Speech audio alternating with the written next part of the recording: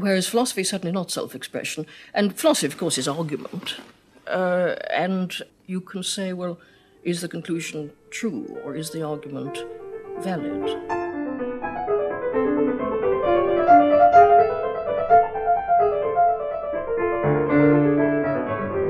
Welcome to Season 3 of 5 Questions, the podcast where we don't ask if the conclusion's true or the argument valid, but what they say about you. I'm your host, Kieran Setia.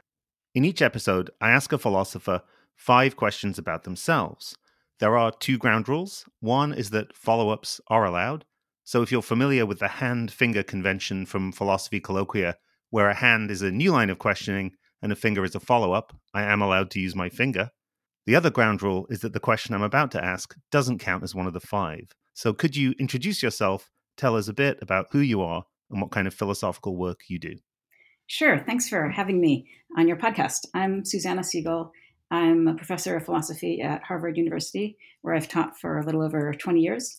And I'm very interested in the philosophy of mind and consciousness and phenomenology, in epistemic questions, especially about perception, and in political questions that intersect with the philosophy of mind and perception. And I've also, for the first time, just taught a course in the philosophy of journalism, which was really interesting.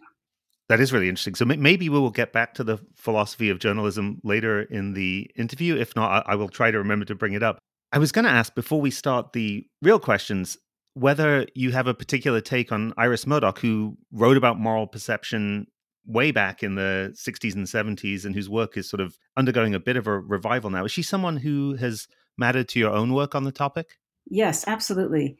In fact, I often turn to her when I think about both what I like and don't like about philosophy, but also how temperament influences philosophy.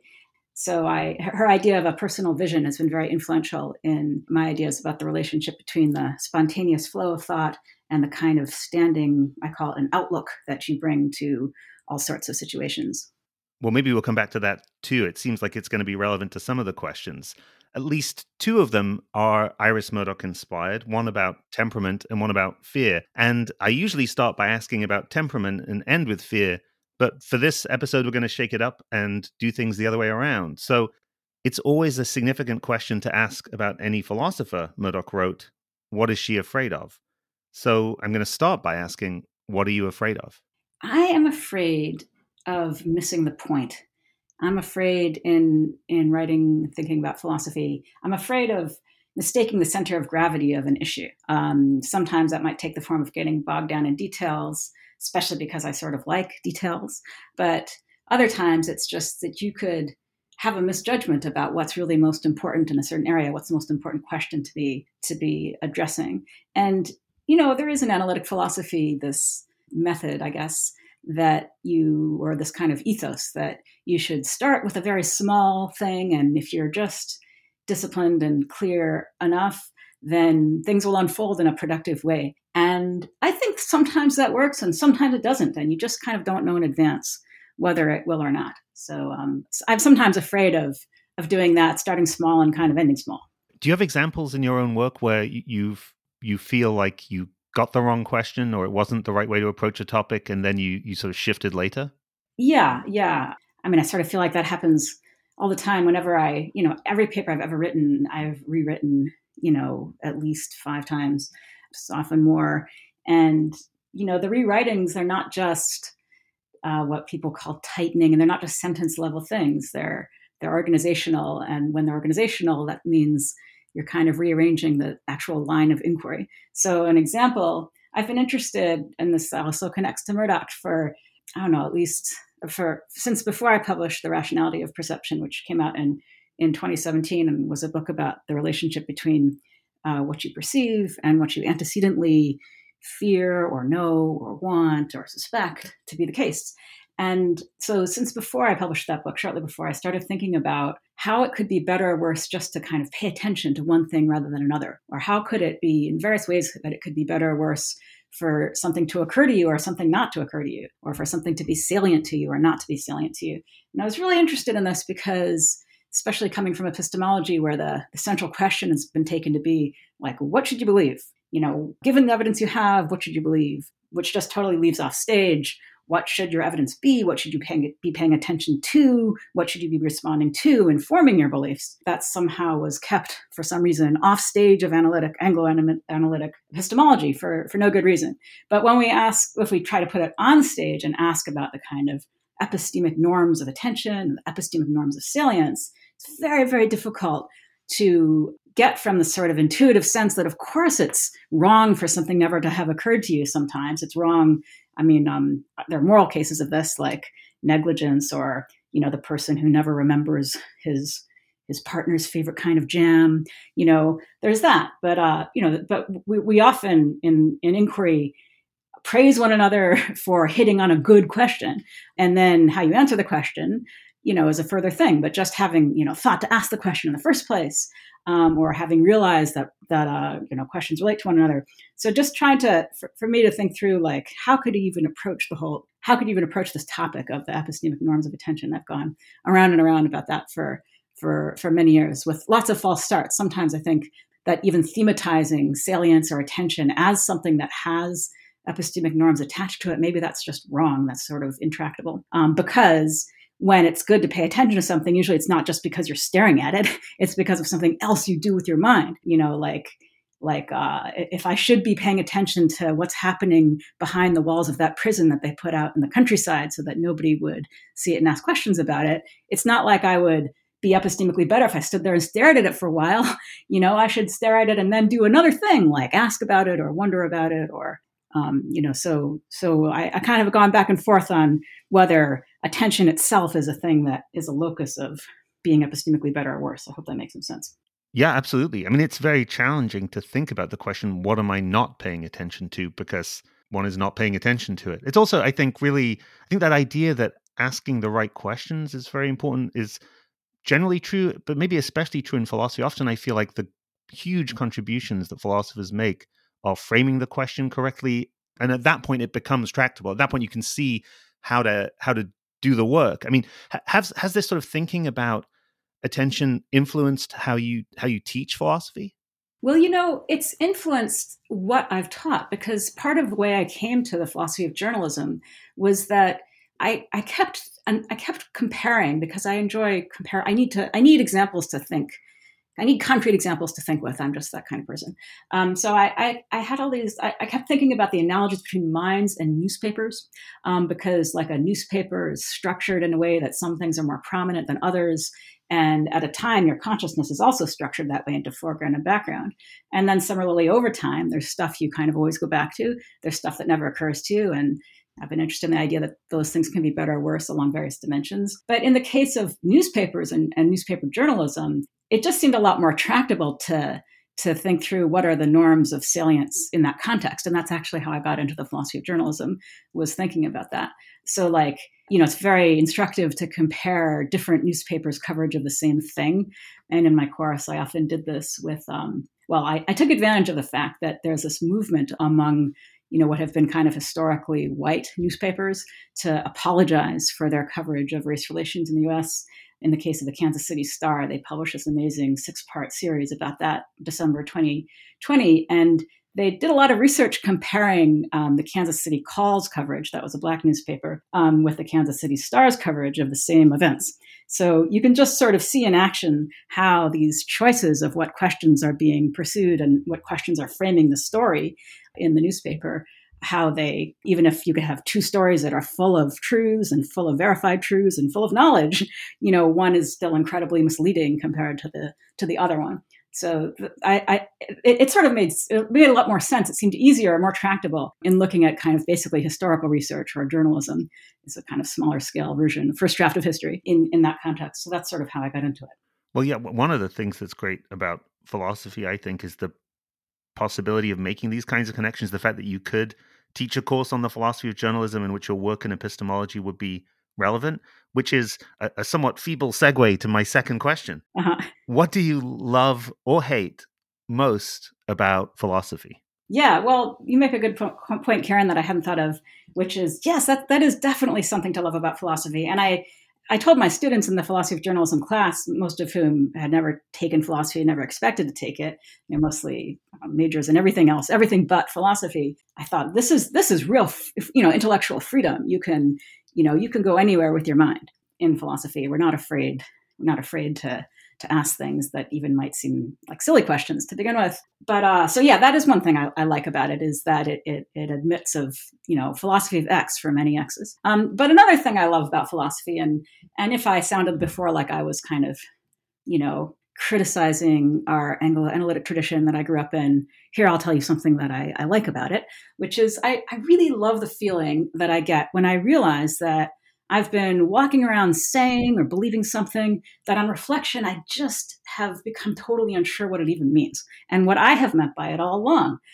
So this sort of very close attention we make to precision, the kind of granularity of our thinking, can lead to these moments where you're suddenly, something that seemed totally ordinary before, its mysteries become manifest to you. So this actually happened to me the other day when I was thinking about what it means for something to exert pressure on attention, This is sentence I'd written, who knows how many times, and in explaining what it is for something to be salient. And I realized, my God, there are all these things it can mean.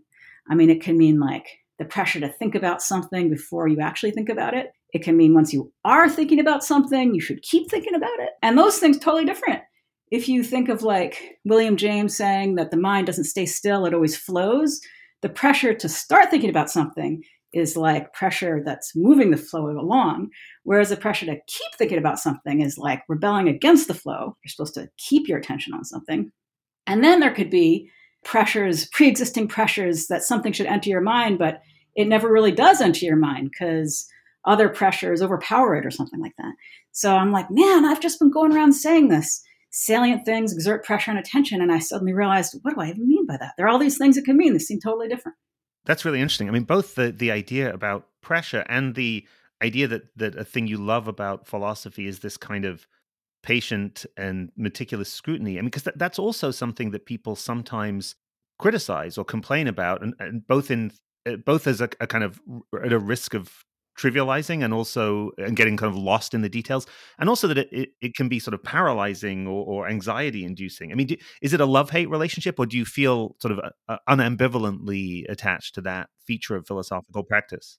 What I don't love the sort of dwelling on things, that sort of can be excruciating. It's just that what I love is that it sometimes happens as a result of doing that you find yourself realizing, kind of discovering an ambiguity. I see, and to me, that seems like philosophical progress on a personal level.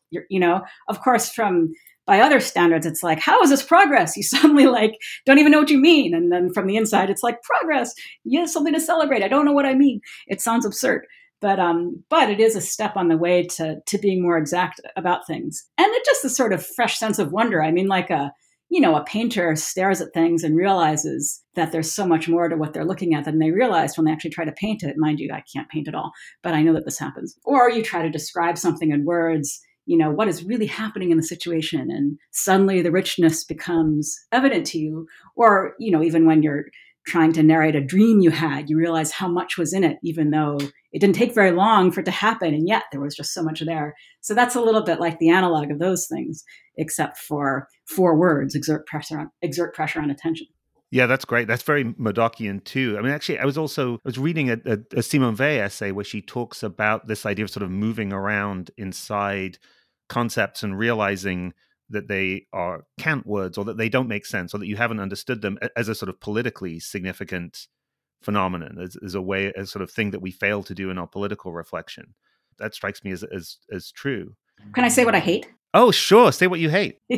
Okay. What I hate about philosophy, at least this mode of philosophy, I hate the sort of frame of mind, especially over years, that it can put you into, where you're kind of celebrating your oblivion. You're kind of invited to celebrate your oblivion to things that actually happen at specific times and places, because you're so focused on universality and generalization. And I just find this is particularly distorting when it comes to moral and political philosophy. It also kind of, chafes against my my kind of need to think with examples, and you could just make up examples, but historical examples are good too. So I don't like that. And I get sometimes just like, I've had it. I need to read a history book. I need to read some political theory. I need to read some political science. I need to read some other things that are not afraid of engaging with what actually happens. And then I think there's a related thing I hate, which is sometimes just not enough done to kind of defend against the insularity that grows up around that kind of discourse. I mean, philosophy kind of makes its own world in a text, and I like that. But I feel that everything should be written as if you were speaking to a newcomer in philosophy. And if you write philosophy but you don't write it like that, it just becomes a kind of incredibly insidery thing, which I have a big aversion to. Well, speaking of hating philosophy, I can ask you question 3. If you weren't a philosopher, what would you do instead? I would be a journalist. I think I would be a journalist because you get to write stories, but you get to hide behind the guise of nonfiction. And in fact, that's also true in philosophy. That nobody thinks it's fiction. You're supposed to be discovering the truth. You're supposed to be uncovering what's actually there independently of you. You're answerable to reason. You're answerable to how things are in the world. You're answerable to the facts about things. But, you are playing this enormously kind of selective role in choosing the topic and choosing the questions and shaping the arc of the narrative, in being open to or not being open to or remaining oblivious to those distinctions of the sort we were talking about before. So I find all those things in journalism, except kind of much less self-consciously, and with the added bonuses that, first of all, you get an excuse to talk to anybody. You can just call them up and be like, hi, I'm a journalist, and I want to talk to you. I wonder if I can ask you some questions.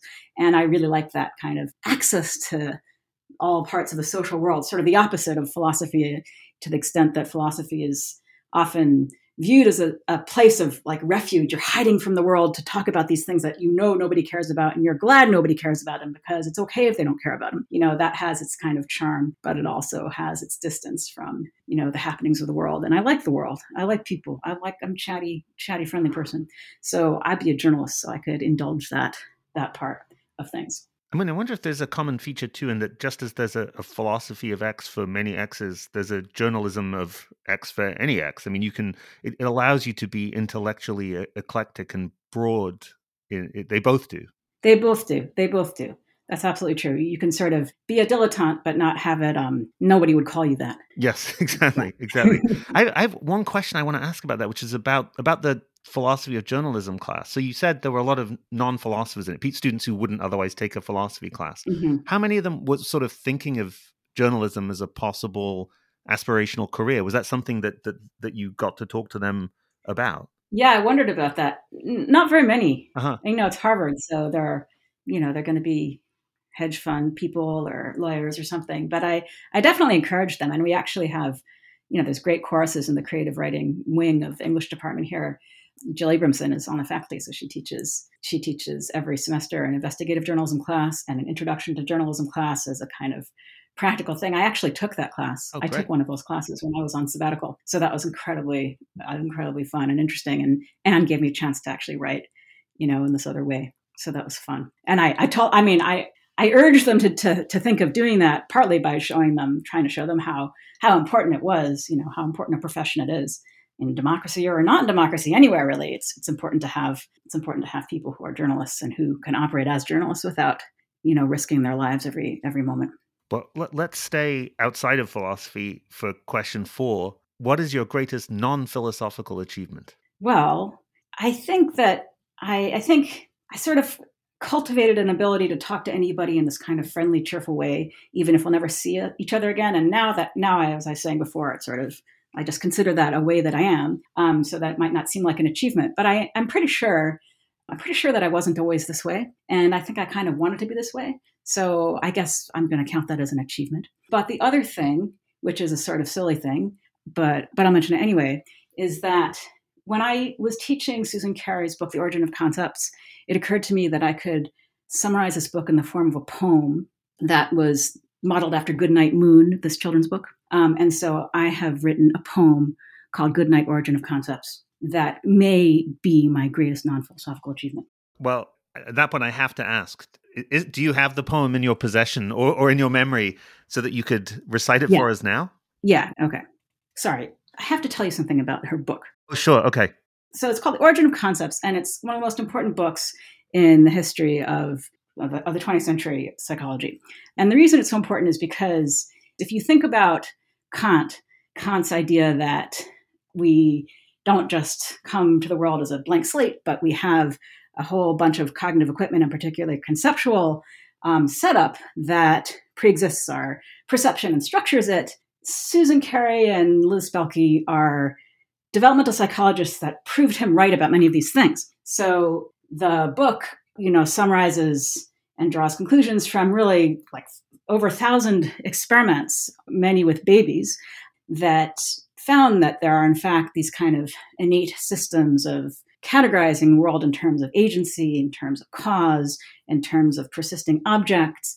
So whereas Quine, for example, kind of thought that, or just assumed really, an empirical assumption, unverified, they didn't even try to verify that the world sort of pops out of existence when you look away, and that it's just kind of blooming and buzzing until you create some scheme. That's just turns out to be wrong.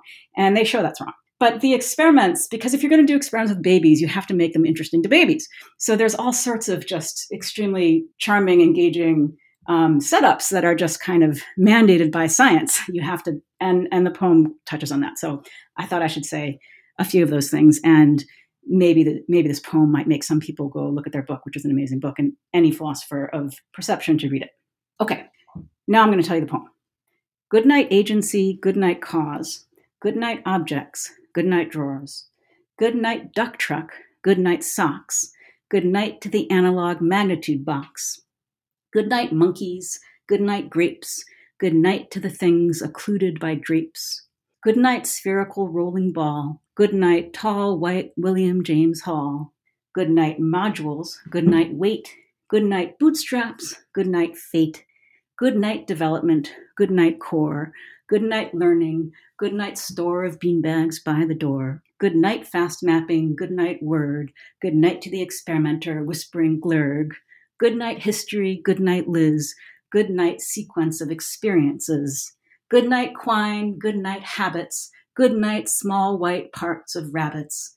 Good night, permanence. Good night, sand. Good night to the sight of the human hand. Good night, cognition. Familiarize. I'll use the bucket to cover my eyes. Fabulous. That's wonderful. Thank you so much for sharing that. Is it in print anywhere, or is this is an exclusive? This is exclusive. This is exclusive for the podcast. Yeah. Fantastic. Okay, I'm going to end perversely now with what I think of as question one. So Okay. Iris Murdoch wrote, to do philosophy is to explore one's temperament, and yet at the same time to attempt to discover the truth. So does your temperament influence your philosophy? And if so, how? Well, I really love that Murdoch quote because it highlights that similarity that we in a way touched on between philosophy and journalism, where in both cases, the writer is the one asking the questions, setting the agenda, shaping the arc, even though that's happening in the service of discovering something that they're not inventing. So it's this kind of beautiful marriage of truth and selection, where the selection part's kind of played down.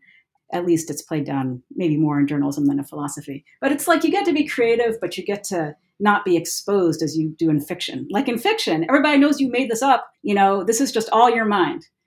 Whereas in nonfiction, you're like, look, I'm just telling you, I'm just showing you something that's already there.